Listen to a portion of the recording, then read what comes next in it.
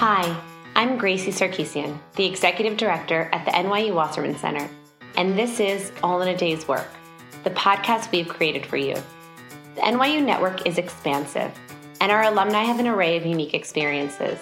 All in a Day's Work will bring you episodes featuring members of the NYU community doing interesting work and navigating the professional world. We're excited to share their stories with you. We hope you enjoyed this episode. Hello, and welcome to All in a Day's Work. My name is Ben Barzilai, and today we're doing something kind of different. Not too long ago, we took to our Instagram story at NYU Wasserman and asked our listeners what kind of career advice they wanted to hear about on our show the most. The overwhelming majority of you said that you wanted to learn more about how to interview. So we asked some of our past guests to come back on the show and talk a little bit about their advice for how job applicants can make the most out of their interviews. These guests are Ron Rappatallo, a career coach and associate partner at Agility Consulting, Emmanuel Moses, associate director of college guidance and transition at the Opportunity Network, and Echo Ma, who works in compensation design at Google. We started by asking them what it was like for them to interview for their current companies. This is Echo talking about her experience with Google. Yeah, I would say nothing too surprising if you're familiar with kind of typical interview best practices.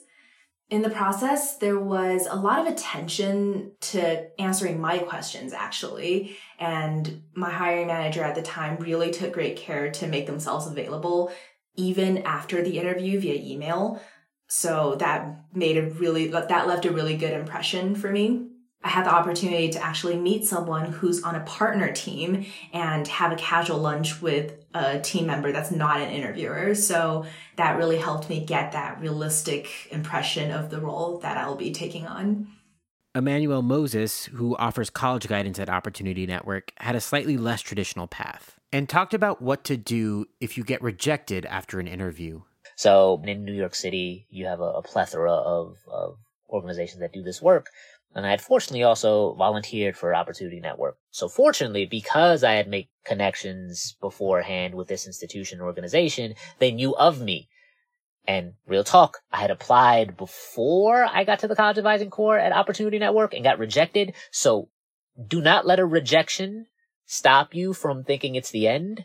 Because if and when you get rejected from a job, one thing that nobody ever knows, please reach back out and say, hey, I'd love to have a conversation about what led to your decision and what I could do better, or always keep in touch.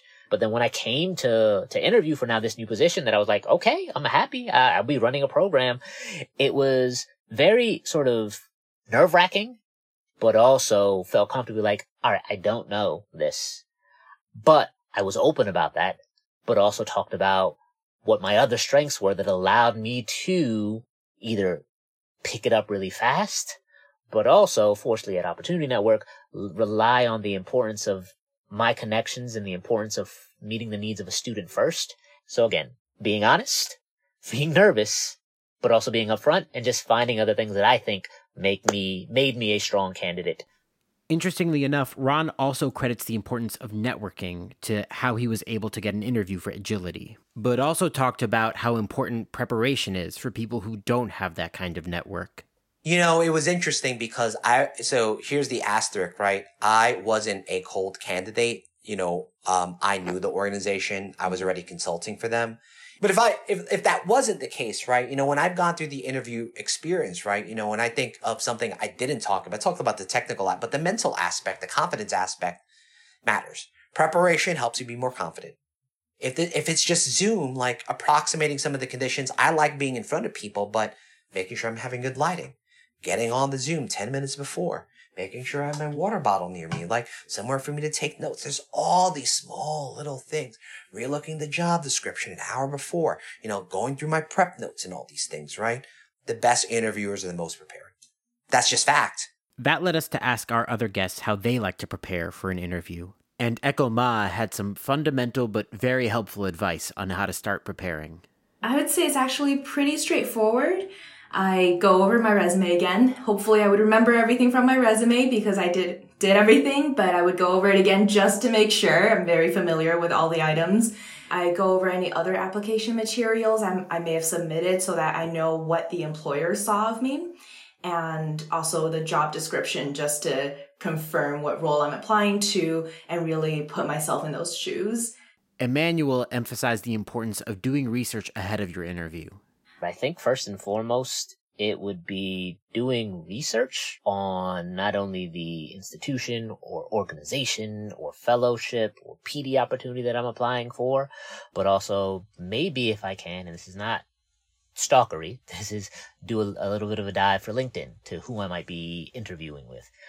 Because all interviews are great about your qualities, but it's also a way of really interviewing and holding up a mirror and accountable the people that you're going to be working with or partnering with or spending time with, whether that's for a job, for a college, or even informational interviews as they're trying to navigate what it is that they want to do in life and maybe look for that job. Emmanuel brings up a great point there, which is that obviously interviews are a great opportunity for an organization to learn more about you, but they're also an opportunity for you to learn more about the organization. So we asked our guests, what should people go in trying to learn about where they're applying to, and what questions should they prepare for the interview? Oh, that's a thing that a lot of people aren't told, the flip side of it. But it's important to understand your value and also understand what works for you. So I think anything as simple as what the typical workday is like, but also, and this is harder, not only for students who identify as BIPOC, but anybody coming straight out of college, talk about pay. Be comfortable about that. Talk about benefits, work-life balance, because trust me, that is something that is going to be just as important as whatever your title is or whatever other benefits or even just the prestige of where you're interviewing for. Echo Ma stressed the importance of asking questions in a way that'll get the answers you're actually looking for. I like to ask for personal answers from the interviewer so that I don't get a canned response.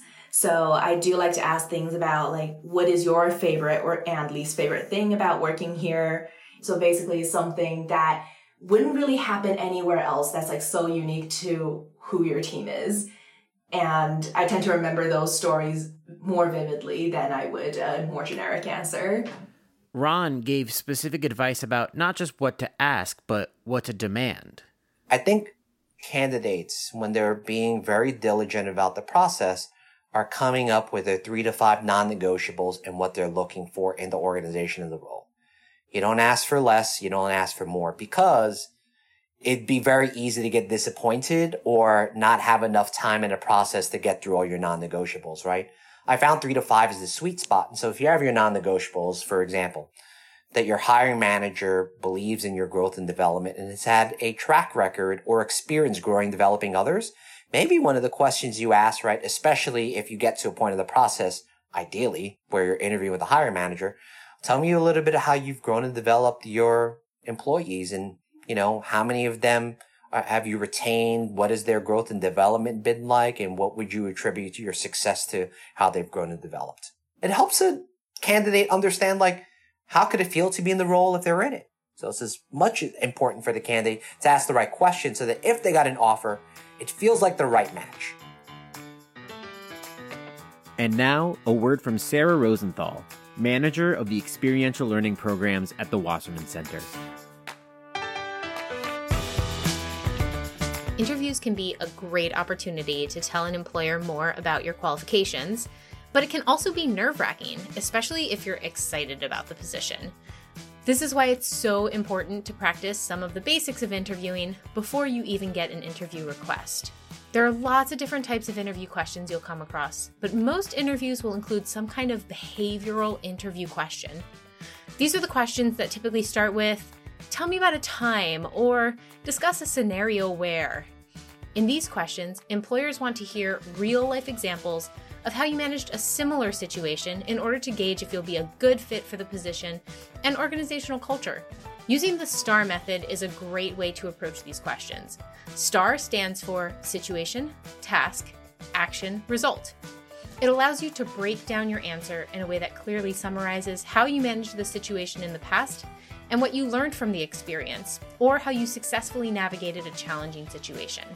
In certain industries, you may come across other types of questions, such as case or technical interview questions. These questions are included in the interview as a way for the employer to assess a specific skill set, such as your familiarity with business concepts or coding languages.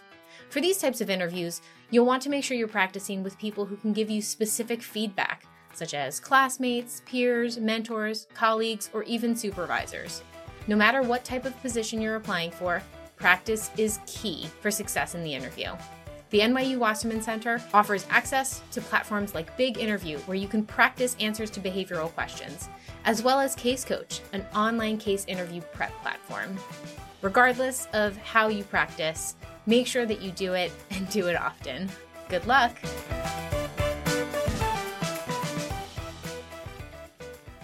We wanted our guests' advice on how to best prepare to answer different interview questions. But not all interview questions are created equal. So we started by asking them, what are your least favorite questions you've been asked in an interview? I would have to say my least favorite is probably the "what is your biggest weakness" question. It seems like a trick question because I never want to potentially impact my eligibility for the role. But at the same time, I know that they are looking for an authentic answer. And I'm thinking like interviewers have seen enough to know when you're coming up with like a generic answer that you got off the internet. How I approach this question is I either talk about something that I am developing. So potentially, for instance, right now I'm trying to be more assertive, have a bigger presence, or I kind of think of traits that can be double-edged swords. So sometimes I also go with, I am very purpose-driven, but in times when, for instance, like I don't think I'm doing the right thing necessarily, then I'll be very easily demotivated. Ron from Agility gave another common answer.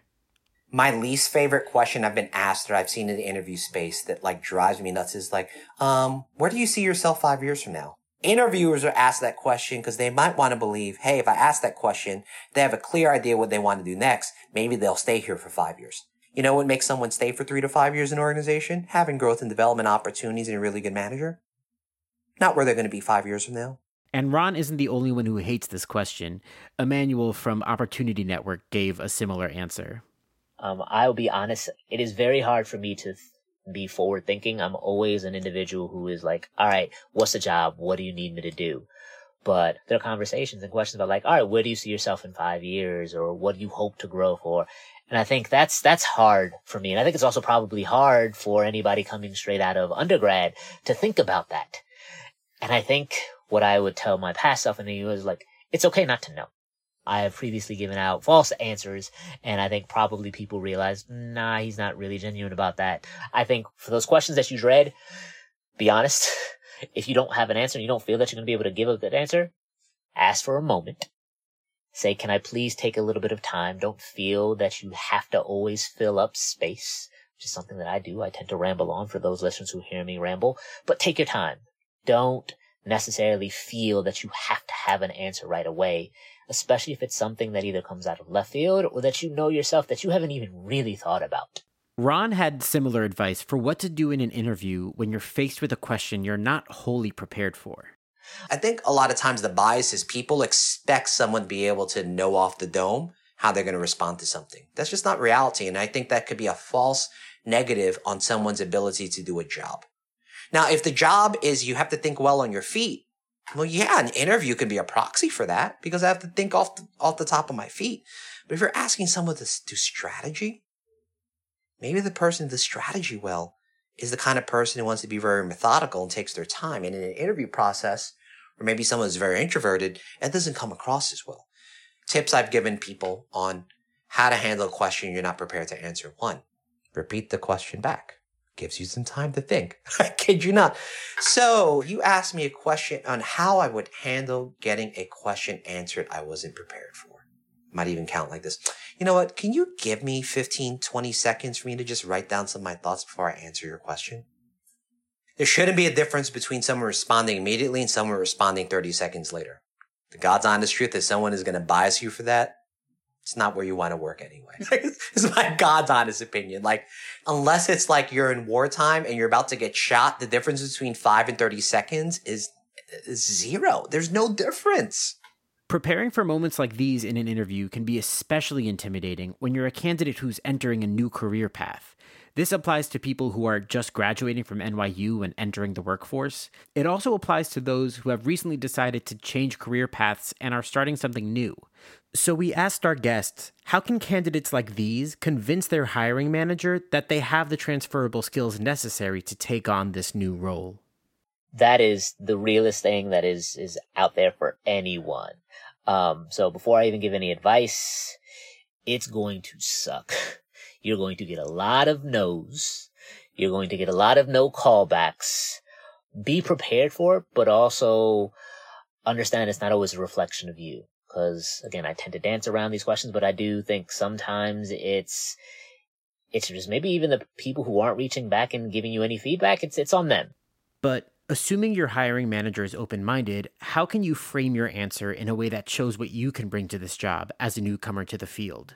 Really think about the tasks and responsibilities that the role is asking for, and then kind of imagine yourself doing them. And as you're thinking through that or imagining, seeing that in your head, like hone in on what skills are enabling you to complete that task. You know you can do it, but how are you doing it? And then going one step back again, kind of retracing your steps from actually doing the job, like where did you gain these skills? And then structuring your responses around these.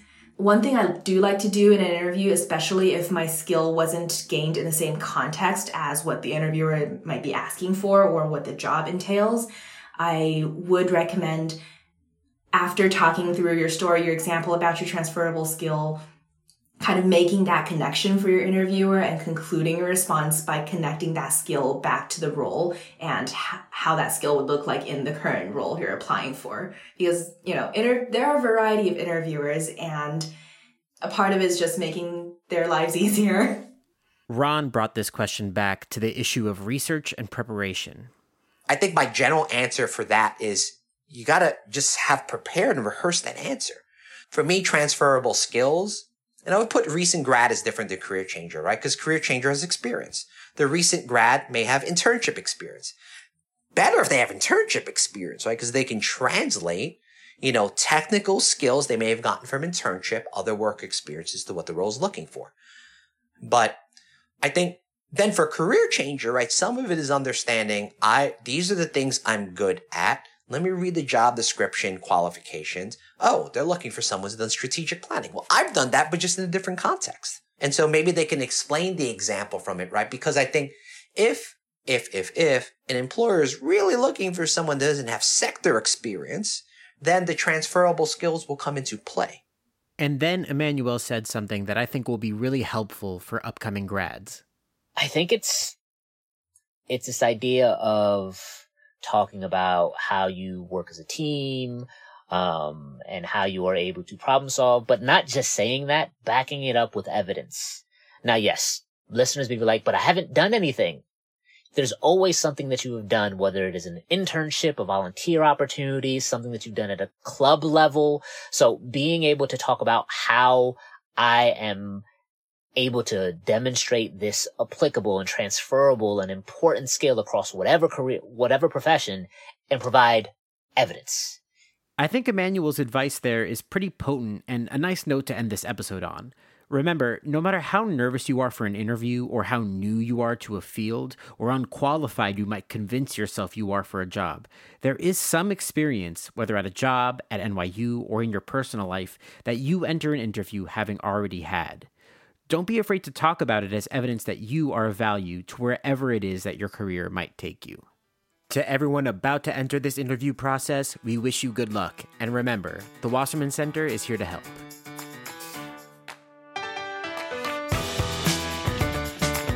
If you want to learn more about the services that are offered at the Wasserman Center, you can log on to our career portal, Handshake, through your NYU homepage.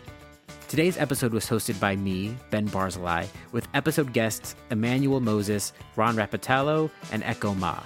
We're produced by Sarah Rosenthal and Ben Barzilai, edited by Ben Barzilai, and created with support from Emily Anderson, Danielle Crystal, Haley Garofalo, and Joseph Mercadante. That's all in a day's work. Thanks for listening.